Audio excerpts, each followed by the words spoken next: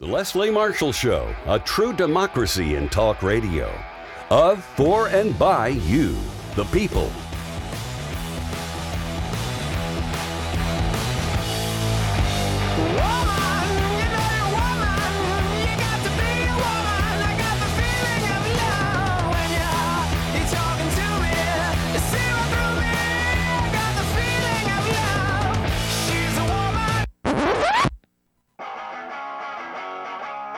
Live from our nation's capital, it's Deadline DC with Brad Bannon. Hi, I'm Brad Bannon, the host of Deadline DC with Brad Bannon. I'm a national Democratic strategist, a columnist for The Messenger in Washington, D.C., and a political analyst for News Radio KNX in Los Angeles. If you want to read my columns from The Messenger, you can access them at muckrack.com. That's muckrack, all one word, muckrack.com/Brad Bannon. My company, Bannon Communications Research, polls for progressive issue groups, labor unions, and Democrats. Mondays on Deadline DC, I talk to the people and the players behind the politics and policies that drive our great nation forward. Today, we have two great guests for us. In the first half hour, Charlie Cook, the founder of the Cook Political Report, joins me to preview the prospects for Joe Biden's re-election campaign. Then in the second half hour, the long-awaited return to Deadline DC of Tara Devlin, the host of Tara Buster, who joins us to discuss the role of corporate media in covering campaign 2024. We're going to start this half hour off with a clip from MSNBC announcing Donald Trump's victory in the Iowa caucuses. NBC News can now project that Donald Trump has won the Iowa caucus. The first votes just coming in with Trump leading Haley and DeSantis by double digits. You can see right there, Donald Trump, 14 delegates already awarded out of 40. It's unclear the margin of victory right now. It's still unclear who's in second place because it's still very early. But now with the first contest so far, the first votes underway, Donald Trump, the former president, running away with victory. Now, this is no surprise, but still, it's a notch in the belt for former President Trump, and it gives him the big momentum as he heads to New Hampshire, the contest next week. Again, no big surprise here, but still a very decisive, very big win for Donald Trump. And it also shows where a lot of voters' heads are right now in the Republican Party. That was MSNBC announcing Donald Trump's victory in the Iowa caucuses. Our guest in this half hour is Charlie Cook, the founder of the Cook Political Report. Charlie, do you agree with the assessment from MSNBC that his Iowa victory created the big mo for the former president? Well, Brad, thanks for having me on. I think Donald Trump's had a lot of momentum for 7 or 8 months. I don't think this Republican nomination has been competitive in a really long time, and that I think a lot of the other candidates, and some of them were bright, talented people, but they were like job applicants when there was no job opening. That the vast majority of Republicans were just not looking for an alternative to Donald Trump, and as a result, one by one, I think whether Nikki Haley survives New Hampshire will just depend on how many independents vote. But I can't imagine that she'll make it past her home state of South Carolina, where Trump's got a 30-point lead. Let me ask you this, Charlie. Trump got, I think, 51% of the vote in the caucuses. He's just about at a little over 50%. In New Hampshire. And last time I checked, he was at 54%, I think, in the last South Carolina poll that I saw.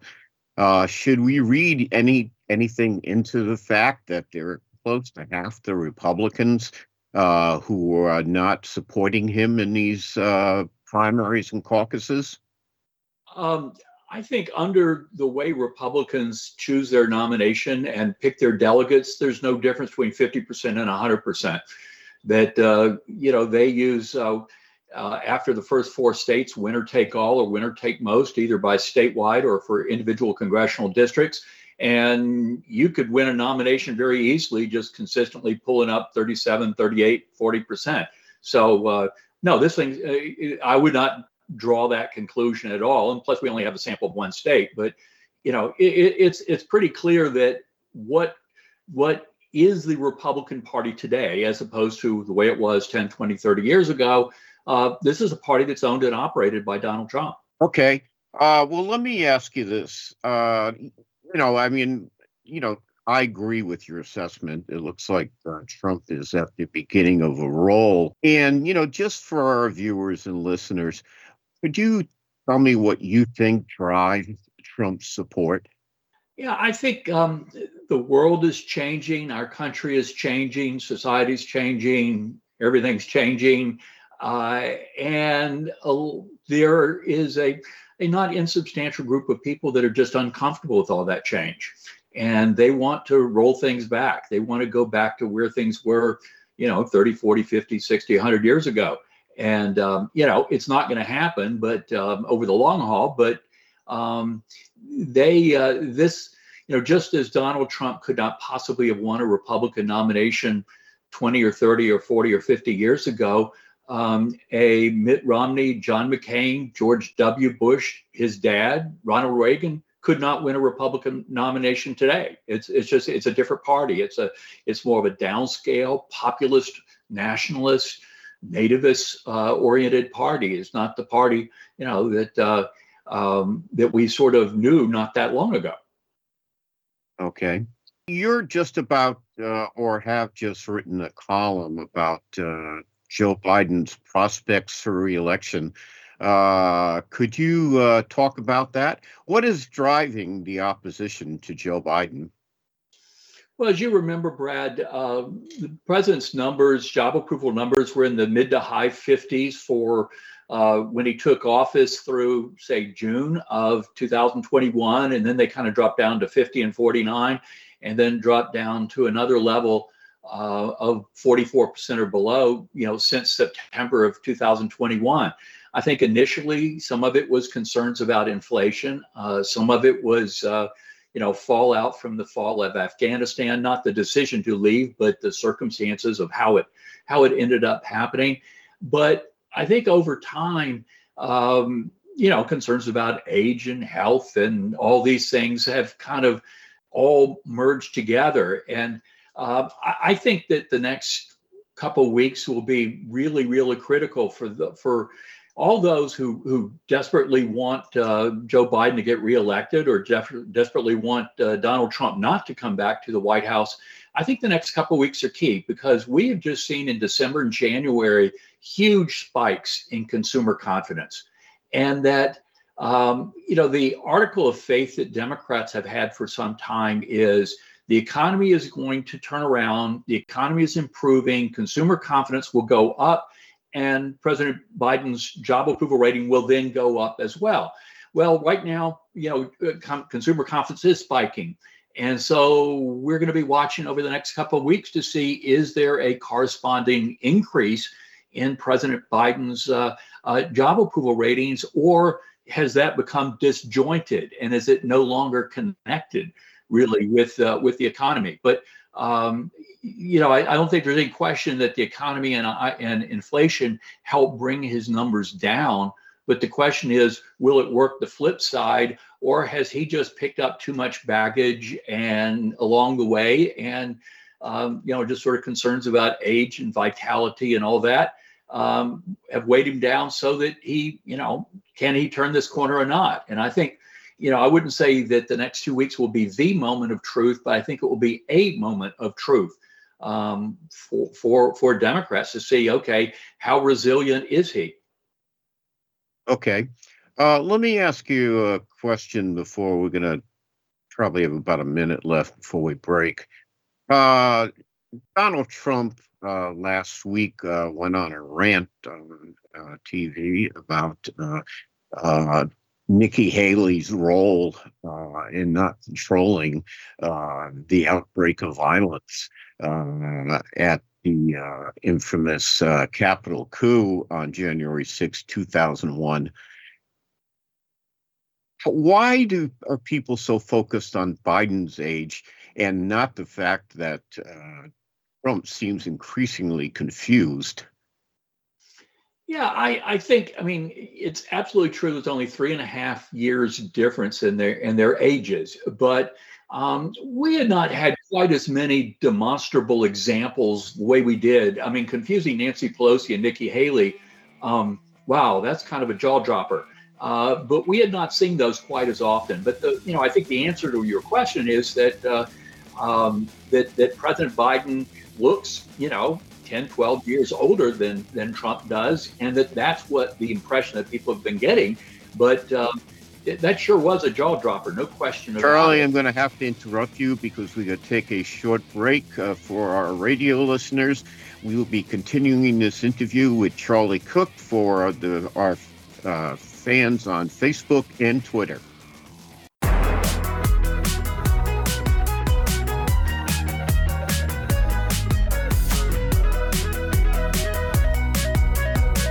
Welcome back with Brad Bannon.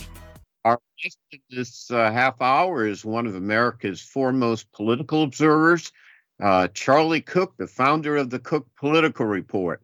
Charlie, going back to voter assessments of President Biden's handling of the economy, does it strike you, is it easily explainable or not that he hasn't got any credit already for the improvements in the economy?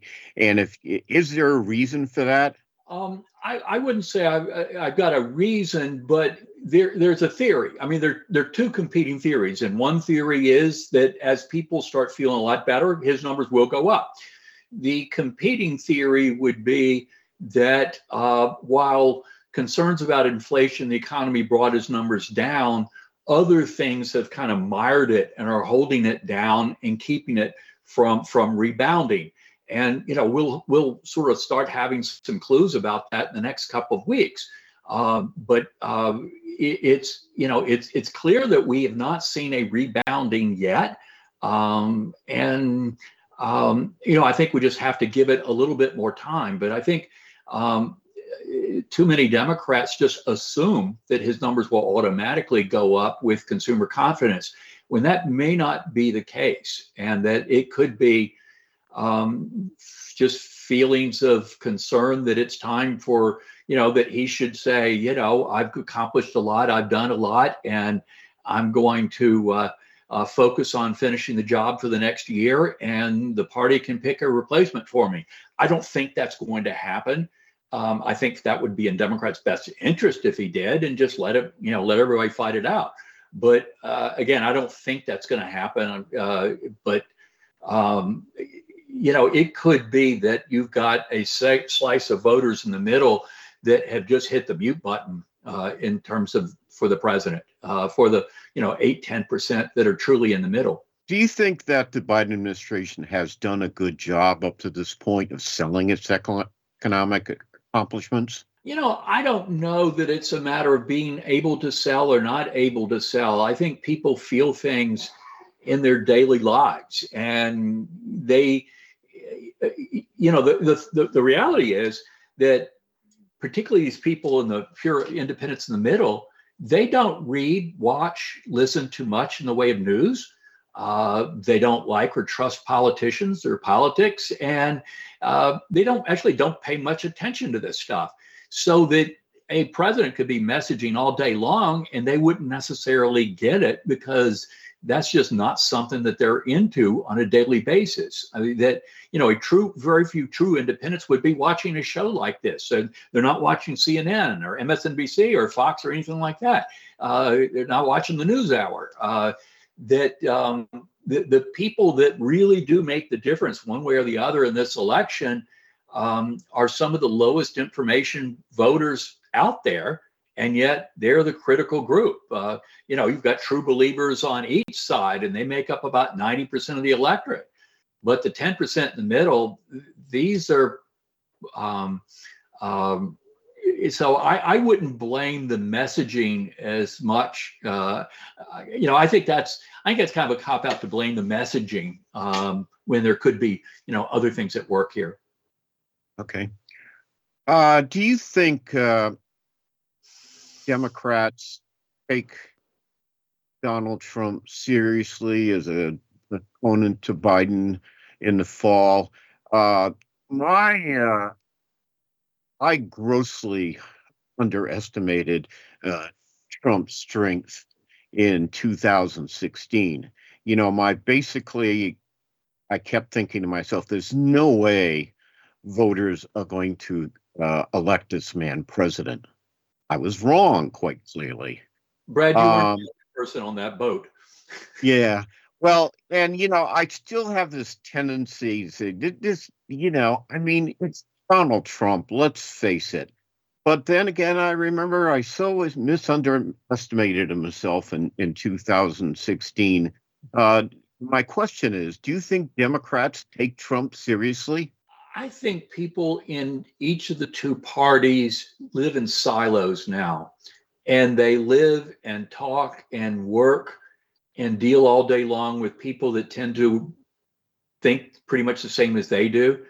And they're not necessarily that clued in to, where other people are. I do think, when you see former President Obama basically pleading with the president, hey, you need to take this more seriously. David Axelrod, James Carville, you've got some people that know something about politics and have for a long time that are saying this thing is a lot more serious than you guys seem to be taking it. And I don't take analysis about what's going on in the Democratic Party from Karl Rove terribly seriously, but Rove had a column in the Wall Street Journal a couple months ago where he basically said, who are these guys? Where he was looking at the people that are at the top of the campaign, the Biden campaign, like up in Wilmington, and saying these don't look like the people that Bill Clinton had, that Barack Obama had, or that George W. Bush had in their reelects. And there's some really bright, talented people around President Biden, but they seem to be more in the White House, a lot more, and not full time at the campaign. But I've been somewhat underwhelmed with what I've seen. So I think there is a problem both in terms of the Democratic electorate and among some other folks that they're not taking the Trump threat as seriously. Right now, of the 7 swing states, Michigan, Wisconsin, Pennsylvania, Nevada, Arizona, Georgia, North Carolina, Joe Biden won 6 out of 7. I think he'd be lucky today if he carried 2. Okay. Well, you have contacts and friends in both parties. Let me ask you the reverse question. Do Republicans think, many of them think that, oh God, we have this great opportunity to beat Joe Biden, but are they nervous that Donald Trump's probably going to be their nominee? A lot of, and the folks in the Republican Party that I know and have long known are not very, very, very, very, very few are from the Trump wing of the party. And most of the kinds of Republicans I'm talking about are absolutely despondent that this isn't the party that they belong to, that they've committed their lives and careers to. So their sorrow is that Trump has taken over their party. But I don't know that there are a lot of Republicans that are chewing their fingernails off because they think Trump's going to lose, because there's a hell of a lot more evidence on the other side of that equation than on that he's a stone loser. You'd be hard pressed to find any demographic group where President Biden is as strong as he was in the fall of 2020. Okay. Charlie, thanks very much for joining us today. It's always a pleasure to have you on the show. I know you're going to be very busy this year. I hope you can make time to come back on the show, because I always enjoy our conversations. Our guest in this half hour has been Charlie Cook, founder of the Cook Political Report, and one of America's foremost political observers. In the second half hour, we'll be talking to Tara Devlin, host of Tara Buster podcast, with her take on corporate media coverage of campaign 2024. We'll be right back with Tara.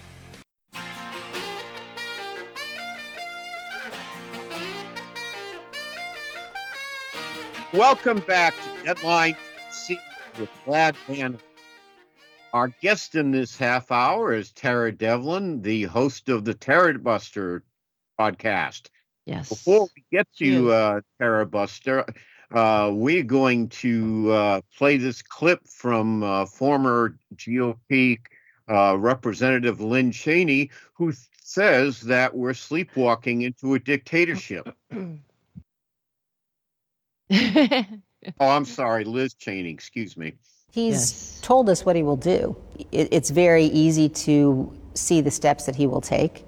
People who say, well, if he's elected, it's not that dangerous because we have all of these checks and balances, don't fully understand the extent to which the Republicans in Congress today have been co-opted.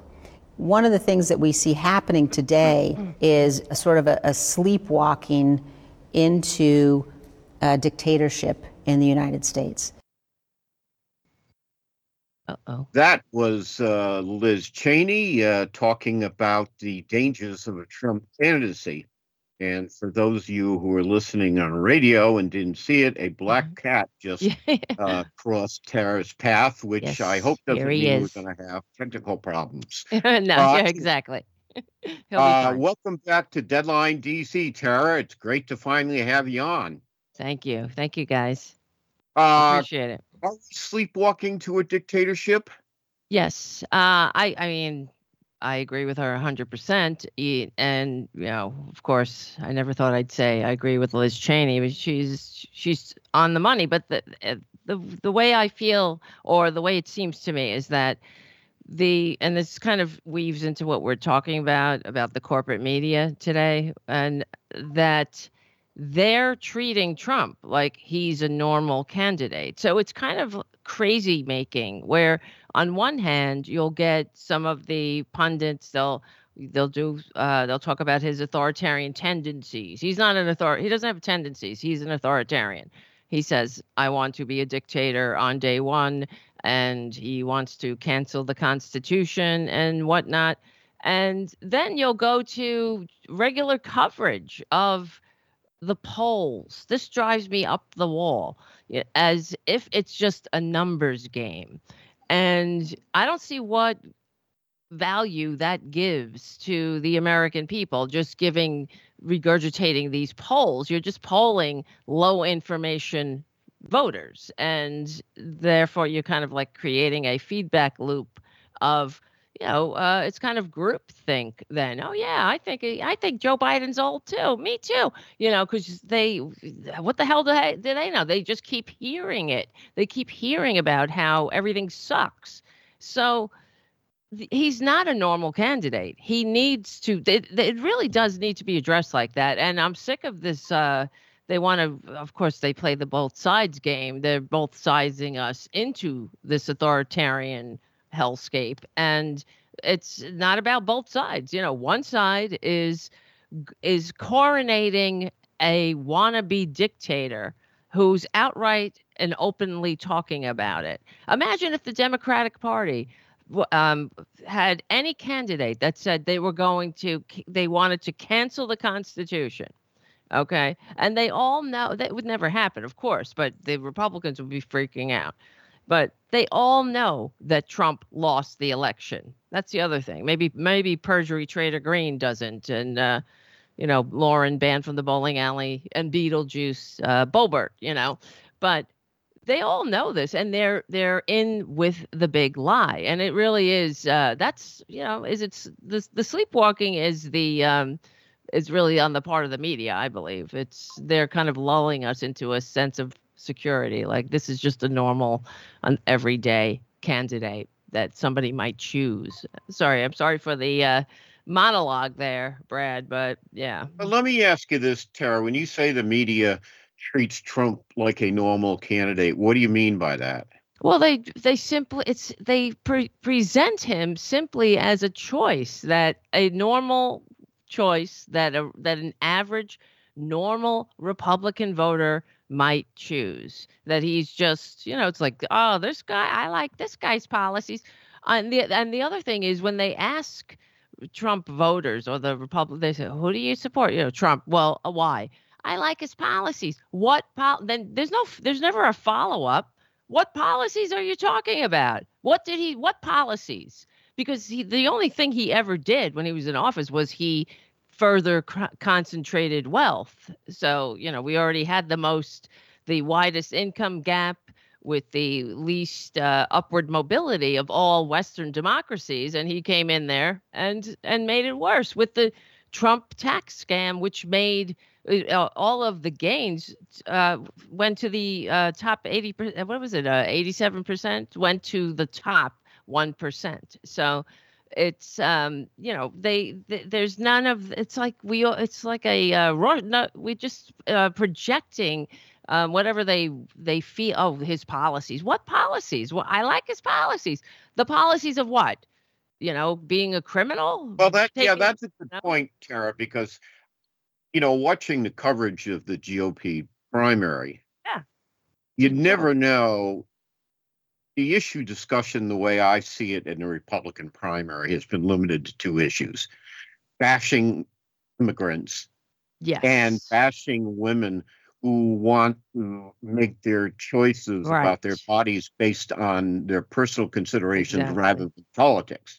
Mm-hmm. And you never know, there was a war in the Middle East going on, or a war in Eastern Europe, or if the Republicans complain about the economy all the time, but God forbid they actually talk about what they would do to fix it. And it really boils down to, everything on the Republican side boils down to whether or not you want Donald Trump should be the nominee again. Yes, that's it. It's all about Trump 24/7. Mm-hmm. And Absolutely. there's very little consideration or discussion of issues, unless, of course, immigrant and woman bashing is an issue. And one of the things that, you've set me off here, sorry. I'm with you 100%. One of the things that drives me crazy is last week Donald Trump went into this rant about the abortive Capitol coup on January 6th, 2001. And he talked about how Haley didn't do anything or deal with it. And, and then they complain about Joe Biden's age. Right. I mean, it does, some of the coverage just drives me nuts. It's really makes me, I get my stomach in a knot every morning. And you could play a game, just turn on the TV and say, well, don't take a drink every time they say Trump, but just count the seconds before the word Trump comes out of their mouths. It's just, and polls. That's the other thing, the polls. So that you're absolutely right. Joe Biden, they keep talking. I mean, all of that's all propaganda. That's why the corporate media and the silos of information that people are in, that is really the most dangerous thing that we're dealing with, because without that concentration of media, right? There's and Charlie Cook in the prior segment was talking about that. It's that we're all getting news from different places, and that's why Trump went with the fake news BS. So he's really devaluing the currency of truth, and you really can't have a functioning democracy if people don't have trust. And when that's one of the most disgusting things he's done to this country. He's really poisoned the public discourse against, I mean, they've been doing it for years, though, against government, against the government that the founders fought a revolution to create and entrust to us. So that's the government. We're the government. And they all know that the election isn't stolen. They all know that Trump is unfit. They know he's a child. They know, but they don't care. They want the power. And I guess, and I've always said, in every Republican chess beats the heart of fascism. And here they are. They're not They're proving me right again, unfortunately, because I really don't want to live in a fascist country. So, and we're getting glimpses of it. It's Do not you think pretty. there's a real danger of that? I do, because he has no respect for the law. This is what happened in Germany. Even though because people say it's not like that because there's no death camps. That the death camps don't come first; they come late. He's already talking about putting people in camps. Talking about rounding people up, and Tara, we're going to have to take a break yeah. now to give our radio listeners a rest. But we will be continuing with this interview with Tara Devlin, host of the podcast Tara Buster, through the break. And we'll be back with our radio listeners in a few minutes. This is Deadline DC with Brad Bannon. We are talking about the 2024 campaign today. Tara's offered us her unique insights on the dangers that American democracy is facing, and we will have more with her and presumably her cat when we get back from this break. Go?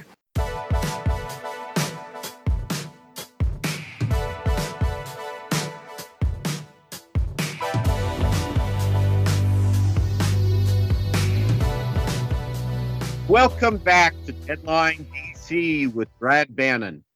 We're back with the hostess with the mostest, Tara Devlin, the host of the podcast Tara Buster.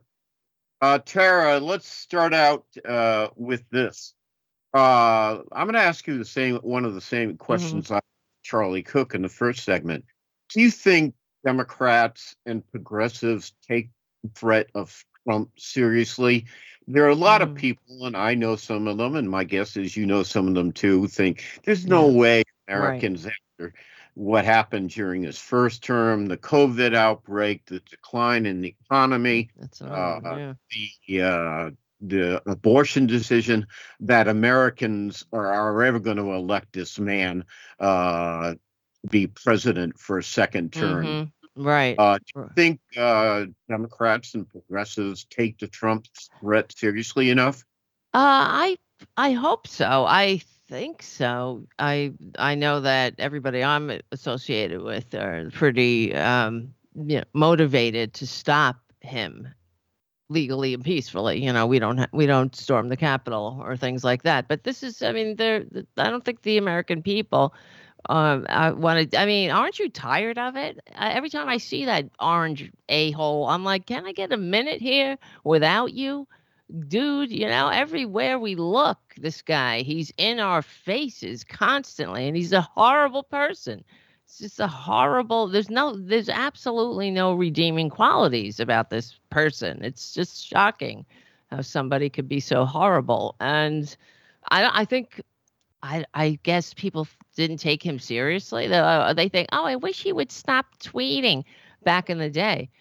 I mean, that's the big problem you have with him. You don't have the problem with everything else, but it's just the fact that the Republicans, they don't really, the problem with them in general is that they don't have leaders. They kind of like have Johnny Bravos who like fit the suit, and they cycle through them like Nikki Haley and now Trump. They're riding Trump to tax breaks and deregulation. That's the only thing they have for America. And democracy can be damned as far as they're concerned, because when the American people vote, and this is what they know, when people vote, they lose. That's why they limit, they gerrymander, they suppress the vote, they kick people off the voting rolls, they try to make it as difficult as possible. So people have, they just don't like democracy. That's always been a fundamental, inherent state or trait in the Republicans. It's conservatism in a nutshell. It's the right people should rule. So, yeah. Okay. By the way, if our radio listeners would like to watch the show, you can watch the show on twitter.com/Brad Bannon, or on Facebook.com/Deadline DC with Brad Bannon /videos. Tara, one thing we saw in Iowa in the Republican caucuses is that the Trump MAGA faithful are still out there. Well, yeah, that's true, I know. but they are. I hear you. It's a shame. Are progressives energized? Well, that's another story. Yeah, I see this. That's what I keep hearing from the MAGA moron base. They're like, I know I shouldn't call them that or whatever, but it's just, I mean, that's their bottom line. There are 35% of the population are authoritarian followers. They fall under that category. That's why his approval rating will never go below 35%. And these are this is a cult. They have already given up a lot. They're not going to abandon him because these are people who are like true believers. They've lost members of their family that won't speak to them, and this is their entire identity. So yeah, and Democrats just don't have that. We don't behave like that. Joe Biden is not I don't know. He's a representative. He's a president. He's not our idol. He's not a Führer. So, what was the question? Do they? Well, let me put it this way. There's lots of evidence to believe that this is going to be a close presidential race. I know, I can't believe it, really. And what if the Trump folks are energized? Mm-hmm. Are they though? I mean, what the Trump can ones are. we do to get progressives energized? Well, it's abortion, I believe, and also the threat of Trump. I think that Joe Biden has he'll have a harder time against Nikki Haley, even though she's a nothing. I mean, I don't know. She's just like, tell me what you want me to say. I'm Nikki Haley. And yeah, she's really tedious to me and sophomoric and very, babyish and childish. Like, we're the best. And, like never ever say anything. We're not a racist nation. I mean, this whole delusion as if they're just not fit to lead. They lack the fundamental maturity to function in a especially a diverse nation. So I mean, I think that Trump will be a great motivator to get people out to vote. And I think that people, because they are such low information voters in this country. And that just means they're not informed at all, as we're saying, but they don't pay attention until 2 weeks before. They're like, oh, I like this one. She had a good zinger, like they go to the debate and she goes, well, it takes a good woman to, it's like she'll have some zinger and they'll be, hey, I like her. She gave a good zinger. It doesn't mean that, she's capable of being the president, but okay.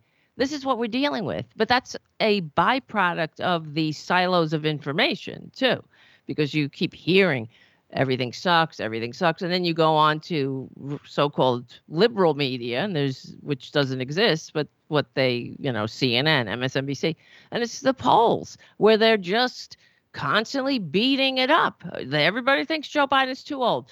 The election is so close.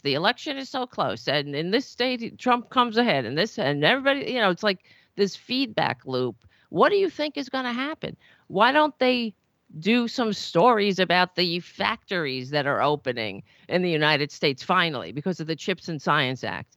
Why don't they do stories about how their lives have changed since Joe Biden, lowered the price of insulin, and the Republicans block it.